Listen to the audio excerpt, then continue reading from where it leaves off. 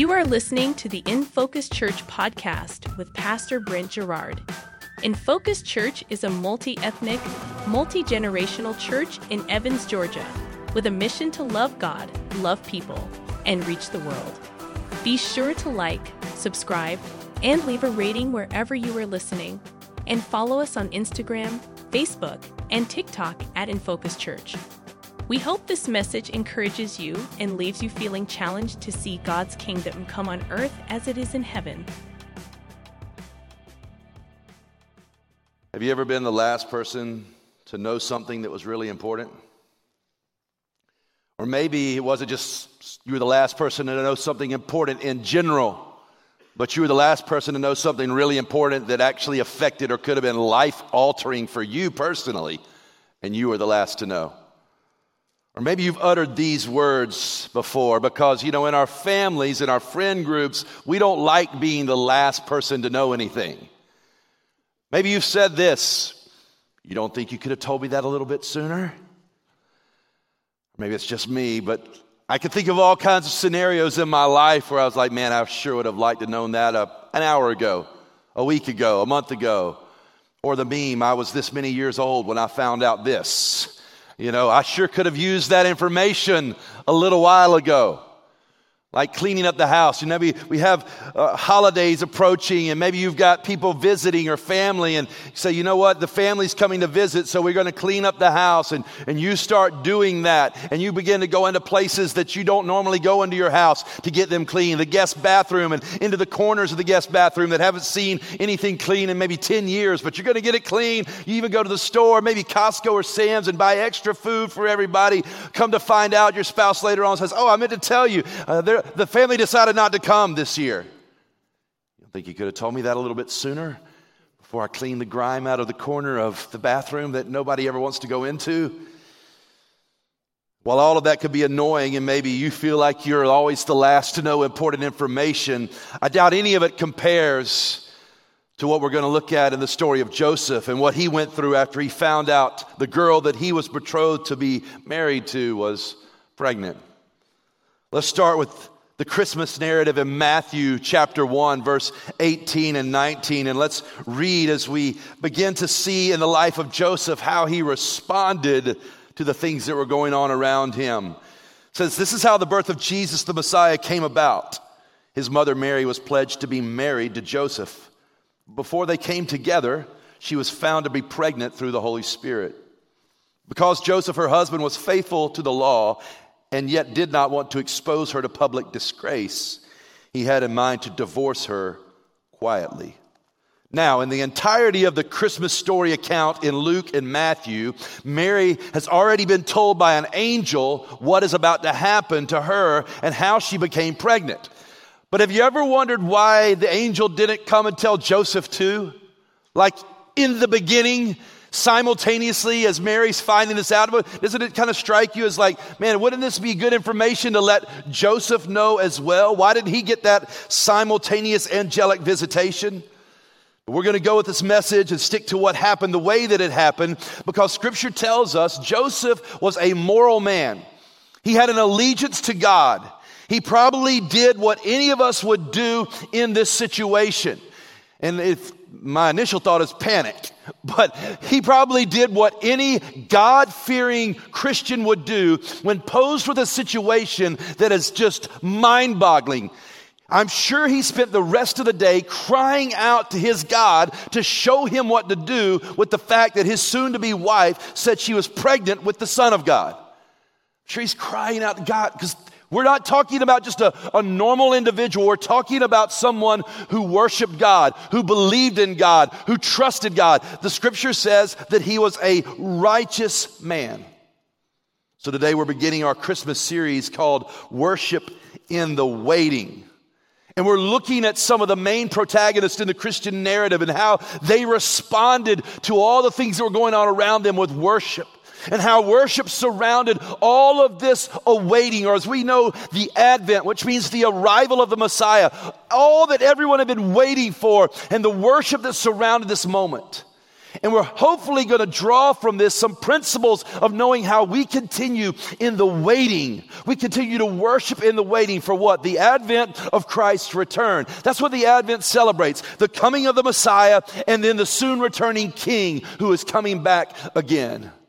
As we go through this series, I want you to consider Romans chapter 1 or chapter 12, verse 1 as kind of the umbrella scripture for this series as we talk about worship in the waiting, because a lot of times we equate worship with just singing songs. That's a part of it, but as we've already said, it's also giving in the entirety of our lives, and that's what Romans 12:1 tells us. Therefore, I urge you, brothers and sisters, in view of God's mercy, to offer your bodies as a living sacrifice, holy and pleasing to God. This is your true and proper worship.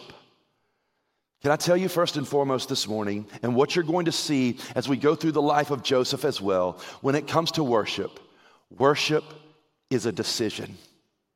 Worship is a decision that you are going to be faced with the entirety of your life. You have to decide in your heart to worship God in the waiting by making decisions that honor Him and glorify His name, regardless of how much turmoil may be surrounding your life. Here's what I know. Worship is not just the raising of hands while we sing to God. It is the laying down of our lives while we walk with God. We can, particularly in a very musical culture, and particularly where there's a lot of celebrity that surrounds even the worship music culture of the church, we can get caught up in having a moment of worship unto God, or we would call it worship to God because we're singing and enjoying the music. And a matter of fact, we've got a posture of surrender with our hands lifted up in those songs. But then we walk out those doors and we don't have a posture of surrender in our hearts. That's not true worship. Robert said a moment ago, if we don't give with a proper heart unto God, then it's just charity. And if we don't worship with a proper heart to God that responds to Him outside of the songs that we sing, then we're just singing songs. Good ones, but our hearts are not changed. Now, I want you to understand, this is exactly what Joseph did. He didn't just worship with postures of his hands, although I'm sure that he did, but he also worshiped with the decisions of his life, because worship is a decision. Verse 19, and this is way before Joseph gets an angelic visitation. I want you to see that he's attempting to make decisions that still honor God. And Joseph, her husband, being a righteous man, and not wanting to disgrace her, planned to send her away secretly. Here's his first decision. He chose to treat Mary with love. Why? Because the scripture says he was a righteous man. Or one translation we just read a moment ago said he was faithful to the law. This means that he had a strong relationship with God. He was a believer, and he was consequently having his character formed and shaped and becoming like God. This means that he was a worshiper of God. This wasn't new to him to worship God and to trust God. This means Joseph would have made a decision that would go against his fleshly response that could have been anger and retribution. But instead, he chose the more righteous way. I believe Joseph wanted to please God because he was a righteous man. So his godly character and his trust in God enabled him to respond to the best of his ability in love instead of anger, and he tried to protect Mary and her reputation. He had every right, I want you to understand, he had every right to divorce her publicly, but instead, even before the angel of the Lord appeared to him, he was trying to protect her, so his solution was to divorce her secretly. That was his solution. Joseph had to come and assess what Mary told him, which were unbelievable claims, mind you. I am impregnated by the Holy Spirit with the Son of God. Joseph had to assess that, and I believe he did so with integrity and with a heart that trusted his God, and he made the best decision that he could. One he believed that was both just and merciful, but it still turned out to be the wrong one, because God was doing far more abundantly than Joseph could even imagine. Like Ephesians tells us in chapter 3, verse 20, that God does those things that go beyond what we could even imagine that he's doing. But here's what I see. Sometimes we make good decisions. They're even right decisions. They're moral decisions. He was doing what was just and right, but God had something better. Did you know that you can make good decisions in your life and God still has something better? And a worshiper has enough discernment because their heart and their mind is in tune with God to be able to hear that, yes, that is good, but God has something better, and worship Him and trust Him and follow Him to wherever He leads. A worshiper who is sensitive to the Spirit of God can admit that our good decisions might not be God's best decision, and submit our good decisions to God. See, He gently corrected Joseph, and He gave Joseph the guidance that he needed to do what God was calling him to now do. And I can only imagine how Joseph must have felt trying to go to sleep that night. Have you ever tried to go to sleep after you've agonized over something all day and you've cried out to God and you've asked for some answers and you really don't know what the best answer is, so you come up with what you think is the best answer, and you're just dealing with the grief and the anxiety of all of that? I'm sure he's exhausted. And then the angel of the Lord appears to him and explains to him something that is beyond comprehension: the incarnation. Matthew chapter 1, verse 20 through 25 says this: "But after he had considered this, an angel of the Lord appeared to him in a dream and said, 'Joseph, son of David, do not be afraid to take Mary home as your wife, because what is conceived in her is from the Holy Spirit. She will give birth to a son, and you are to give him the name Jesus, because he will save his people from their sins.' All this took place to fulfill what the Lord had said through the prophet. The virgin will conceive and give birth to a son, and they will call him Emmanuel, which means God with us." We sang that this morning. When Joseph woke up, he did what the angel of the Lord had commanded him, and he took Mary home as his wife. You know what I would have wanted to say if I was Joseph? You don't think you could have told me that a little bit sooner?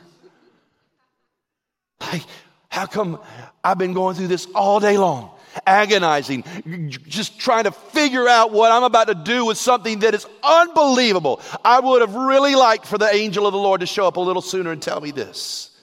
But what we see here is that after the angel appeared to Joseph and explained the miracle that was taking place and was going to continue to take place, Joseph was willing to be corrected about his course of action, as noble as it may have been, and instead he made a decision to obey God's plan for he and Mary's life, and Scripture says that he took Mary home as his wife. This is the heart of worship right here.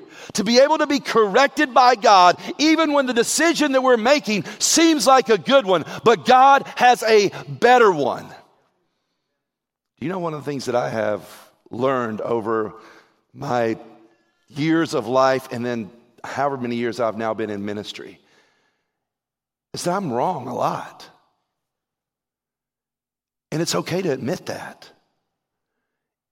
It is the height of pride to say that I've had it all figured out since the day of my birth, and everything that I've learned has just been something that added to my great intelligence and knowledge of God. There's so many things that God has shown me that I thought this was good and this was to the best of my ability, and yet God is saying, no, there's something better. You kind of missed it on this. Okay, God, I submit what I think is noble and good, and I submit that to what you know is best. To obey God when things are really tough and really confusing is difficult. And I mean, we've all been in that place before where we knew God had shown us something. We know what God's word says, but we know it's going to be super hard if we do it, so we disobey. And don't act like you haven't. We've all done it. God, I know, and I know that's probably right. I sense really deep down inside that's the right thing to do, but that's going to be so hard. So can't I just do this good thing over here? Joseph said, I will do the harder thing because it's the God thing, and a worshiper chooses the God thing over the good thing.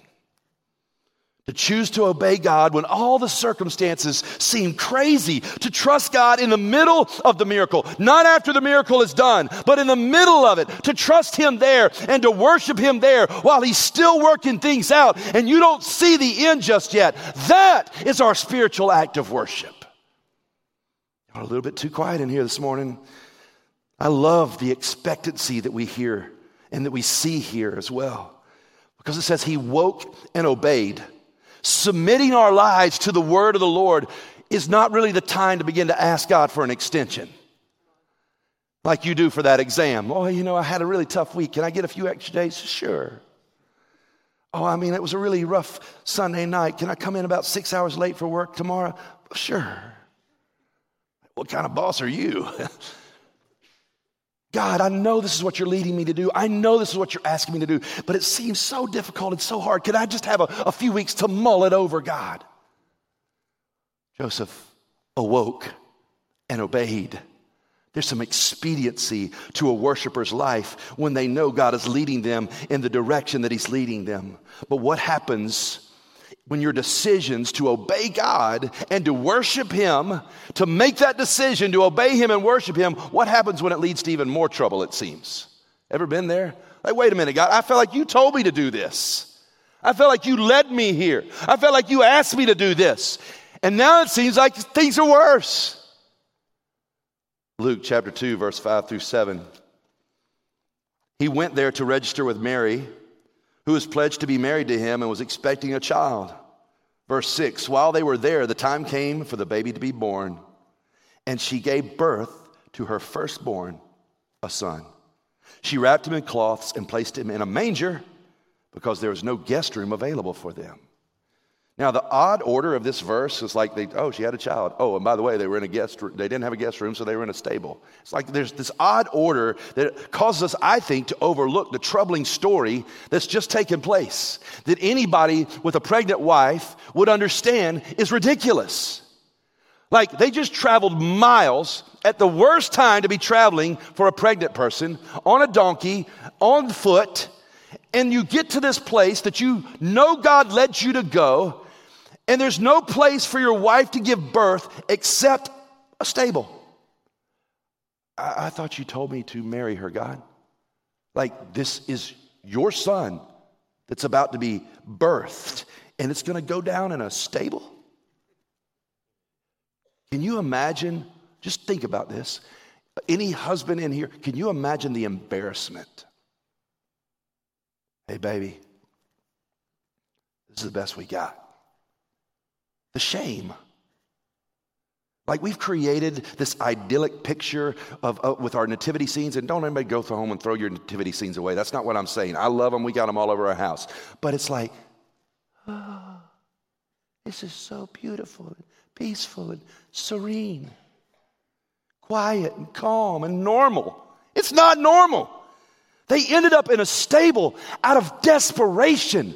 There was nowhere else to go. I know how frantic I was when we had our first child, and I can't imagine taking a few detours on my way down to MCG or University or St. Joseph or wherever we had our child, and then saying, well, let's just stop off at the local barn. I feel like that's what God's saying to do. My wife would have told me no. The best Joseph could do for Mary and the Messiah was a stable full of real and ritual uncleanness. This was not a sterile environment for sure. And maybe God had some mysterious purpose in this humiliation, Joseph must have thought. We now know that he did. The great, grand humiliation, the grand condescension of God coming to earth as a baby. But Joseph didn't know all of the details at that point. He was desperate, so he ended up in a stable. But how many of you know that some of the most powerful times of worship in your life comes in the places of your greatest desperation in your life?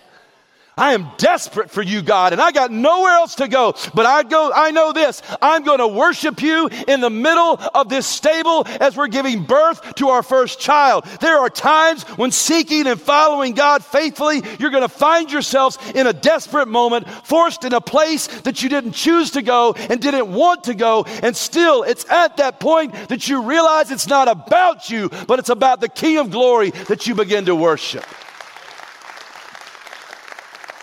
You see, 1 Corinthians 6:19 says, do you not know that your bodies are temples of the Holy Spirit who is in you, whom you've received from God? This isn't about your exercise regimen. This isn't about the food that you eat. This is about the worship that you give to God. The temple is the place of worship. Do you not know that your body is the place of worship of the Holy Spirit who's in you, whom you've received from God? You're not your own. You were bought at a price. Therefore, honor God with your bodies. Worship God with your life. See, our lives and our circumstances are about Jesus Christ. The Father has purposes for us and even our hardships that extend far beyond us. And often, what appears like misfortunes in the moment will prove to be means of God's great mercy for us. It's in your place of desperation that you can still worship God. Why? Because you remember that worship is first and foremost a decision. What is it a decision to do? It's a decision to worship God in the desperation of life. Can I encourage you, church? I don't care what situation that you might be in today, how desperate it is. God is still worthy of your worship in the desperation of your life. As a matter of fact, it's the only thing that will help you get out of that desperation in your life is to continue to fix your eyes on the author and the perfecter of your faith, the King of glory that we sang about this morning, and worship him in the middle of the mess. See, the Father is at work. And it may be that what you need most is not less turmoil, but more trust in the God that is with you. It could be that your desperation and you begin to worship God leads to a greater devotion to the one who sees you exactly where you are, who hasn't lost you and has you in his hands still. See, worship is a decision to be obedient. Obedience calls us to worship in the desperate places of our lives and then watch what our sovereign God will do. Not only did Joseph have to deal with desperate situations, but every time Joseph seemed to be settling down, begin to be making a home, God would tell him to move. Pretty sure we've all dealt with traveling and hitting a detour like that pops up on your Google Maps or your Waze and says, oh, there's a detour. And you're like, man, I had a time to beat there and now I'm never going to beat that time because I've got to go on this detour because there's some kind of wreck or this thing or that thing going on. And every time Joseph would begin to settle down, there'd pop up a detour. That's not where I was going, God. But what about the times that the detours that God brings into our lives actually save time or save our lives? And we don't see it. See, Joseph's story didn't end in Bethlehem, although I'm sure he would have been fine if it did. They were trying to settle down. They're trying to raise their son, and I'm sure they're trying to figure out how we're going to raise the Son of God. However, God had another plan for their life, a detour, if you will. And here's what we see in Joseph's response. What we've seen already, worship is a decision. Worship is a decision to worship in the middle of the desperate things of life, and worship is also something we do in the detours of life. We're going to have to worship in the detours. You're going to have some detours in this life. Amen? Okay, a few of you had. I'd love to know how the rest of you are avoiding them. Matthew chapter 2, verse 13. When they had gone, an angel of the Lord appeared to Joseph in a dream. Get up, he said. I don't know if he said it like that. That's how I would have said it. Get up. That's how I say it to my kids. Get up. Take the child and his mother. Let's go back. Let's say it a better way. Joseph in a dream. Get up. Take the child and his mother and escape to Egypt. Stay there until I tell you, for Herod is going to search for the child to kill him. So he got up, took the child and his mother during the night, and left for Egypt, where he stayed until the death of Herod. Let's just assume Joseph and Mary and Jesus are settled down a bit, and here comes the angel of the Lord again. Get up, you got to go. Herod's trying to kill the baby. You got to move to Egypt. Egypt? Egypt? Do you know how old we got to move? I mean, at this point, let's don't remove these people from being human and having human emotions. If I'm Joseph, I'm a bit irritated at this point. I'm tired of moving. I'm tired of doing this. And now, just about the time we feel like everything's going to fall together and we're going to get our life together, you're going to tell me to move to Egypt? And on top of that, he's afraid because the king is searching for them and wants to kill his child. The Egyptian border was another probably 100-mile foot journey for his wife and child, who was really young, mostly through desert. Not a fun trip. But because he was a righteous man who'd been worshiping God, made the decision obediently to do so, worshiping him in the desperation of life, he was able to do so again and trust God in a major detour in life and worship him along the way. Maybe he remembered that if God could use Augustus to get them to Bethlehem, that he could use Herod to move them to Egypt, and he had a plan far beyond what Joseph understood. See, our sovereign God, who moves the hearts of people and nations, has ways and reasons we do not know. So Joseph snuck his family out of town in the cover of night and moved to Egypt. But then again, another detour. After Herod died, an angel of the Lord appeared in a dream to Joseph in Egypt and said, "Get up, take the child and his mother, go to the land of Israel, for those who are trying to take the child's life are dead." So he got up, took the child and his mother, and went to the land of Israel. But wait, there's more. But when he heard that Archelaus was reigning in Judea in a place of his father Herod, he was afraid to go there. Having been warned in a dream, he withdrew to the district of Galilee, and he went and lived in a town called Nazareth. So was fulfilled what was said through the prophets, that he would be called a Nazarene. You know what? If I'm Joseph at this point, I don't want to go to sleep. Like every time, there's a dream, it's time to go. I'm like, Lord, I'm not sleeping, because every time I go to sleep, something happens and you tell us to move. After a few months, another dream, another detour. Herod had died, and now Joseph could take the child back to Israel. He's probably thinking, great, let's go back to Bethlehem. But then he learns that Herod's son, Archelaus, was now ruling over Judea, and he was just as evil as his father was. So if he got wind of the Messiah in Bethlehem, he was going to probably have another assassination attempt on the life of the child. So one more angelic dream visit, and it's back to Nazareth, and who knew how long that would last? This was the ancient version of Google Maps telling you there's a faster way on your route. As I was telling the first service, I'll tell you, there's two types of people in this world. People that go the route that Google tells them, and people that think they have a better way. People that go the route that Google tells them, people say, nope, this is the way I've been for 50 years. This is the way I'm going to continue to go. This is the way to go. My wife is the one that goes the way that we've been going for 50 years. I go the way that Google tells us. There's two people in this world. And when those same two people are in the same car, it's not fun. Because in my heart of hearts, I want to go where Google tells me to go. But I also know that when I do, I'm going to hear something about going the way that Google's telling me to go when I've already been this way a million times. Why would you go that way? Because Google's telling me to go that way. Here's where I stop with Google most of the time, when it leads me down a dirt road. But this past Thanksgiving, I chose to take the dirt road too. And it's at that point in my heart, I'm like, I'm about to hear about this. Not just from my wife, but everybody in the car. Why are we going down a dirt road? Because Dad's following Google. Now we got to where we were going. But the point being is it was someplace in some way that I have never been, and I've driven this a million times, and I've never gone down that dirt road, but this time I did. Why? I don't know. Google told me to. Here's a modern version where Mary's like, Joseph, what are we doing? We've been this way a million times. I know, but God said to go this way. I know, but God said to do this. I know, but God said to go here. And it's craziness. It's never been this way. But here's what a worshiper does. A worshiper lets go of his plans to follow God's plans, even when my plans have been something safe and right and good for many years. But now there's a new thing that God's doing that I don't understand. Might be a little bumpy, might be a little confusing. I'm not sure where it leads, but I still worship and trust God and follow him. This is what Joseph did.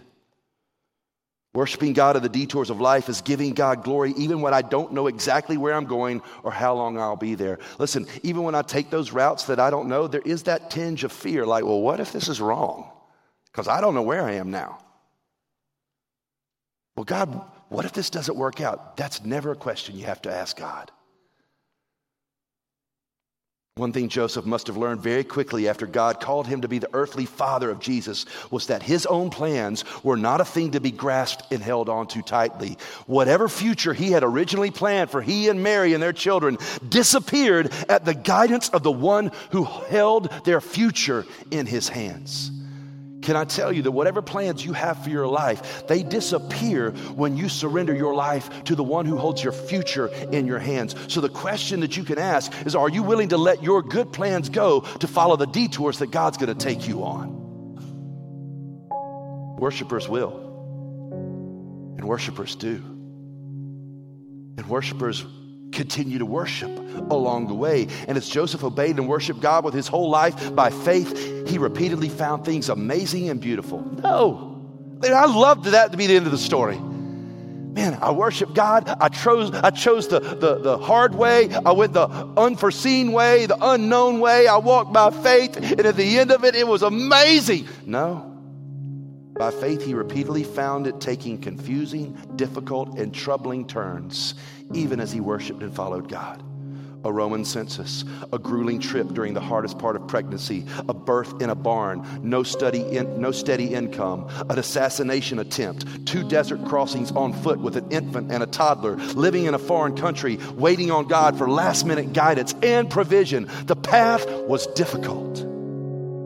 The path was dangerous, expensive, time-consuming, and interrupted any personal plans that he might have had. And yet, the sovereign God was at work, fulfilling his purpose and his plans in the life of Joseph, in the life of Mary, and everybody else, including us, who are blessed because of their worship and obedience to God.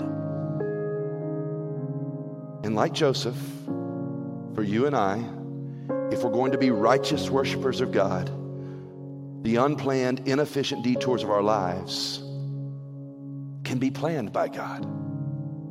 God's ways are not our ways. And we say that, and we might quote that from Isaiah, but I don't know if we often believe that.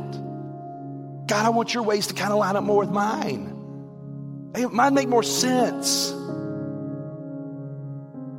Because God's ways are frequently bewildering to us, but they're always better for us. Because God is orchestrating far more than we can see or know or even expect in every detour in our life. The ones that he leads us down.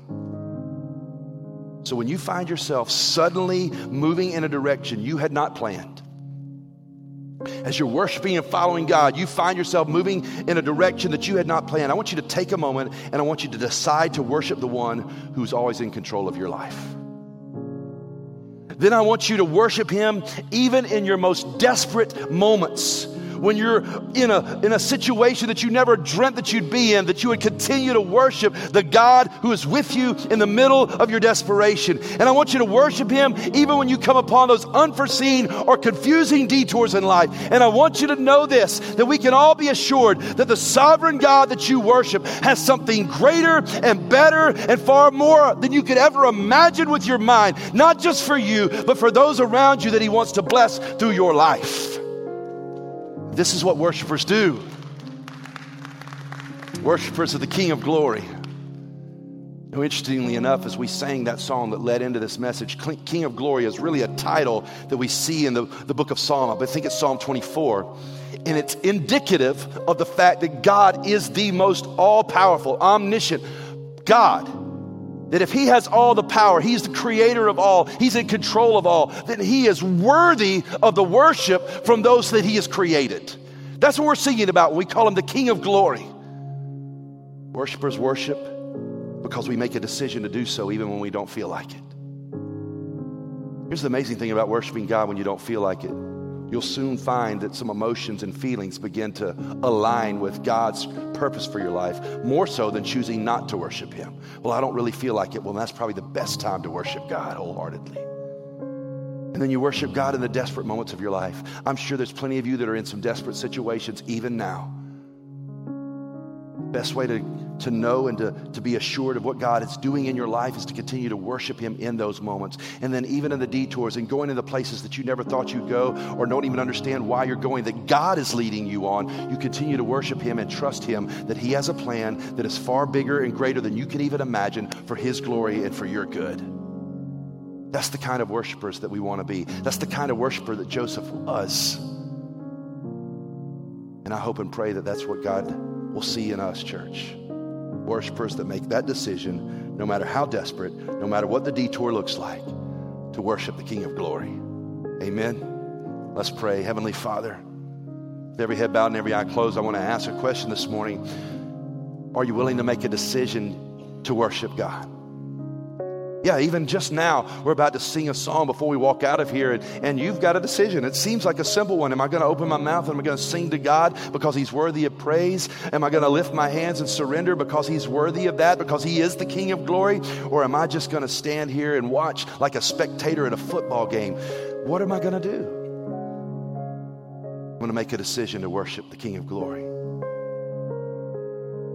Some of you are in some very desperate situations right now. And I want to encourage you that the most safe place, the most secure place is in the presence of God. So although there may not be an answer right now, you can be in the presence of the one who has every answer that you need. And more importantly, has all the strength and all the grace that you need to walk through whatever you're going through. And maybe you're on a detour that you felt like God has led you down, a place that He's directed you and that He's confirmed and affirmed through His word and people that love Jesus who are in your life. And you're still walking down that thing, but it feels like you're on a bumpy dirt road to nowhere. Can I ask you and invite you to worship God today in the middle of that detour as God begins to take you to a place that you don't even know yet, that far exceeds what you even can imagine that He could do in and through your life. God wants to do that through those whose hearts belong to Him. And we show that our hearts belong to Him by surrendering to Him and making a decision to worship Him because He's worthy of it. Thank you for listening to the In Focus Church podcast with Pastor Brent Gerard. In Focus Church is a multi-ethnic, multi-generational church in Evans, Georgia, with a mission to love God, love people, and reach the world. Be sure to like, subscribe, and leave a rating wherever you are listening, and follow us on Instagram, Facebook, and TikTok at In Focus Church.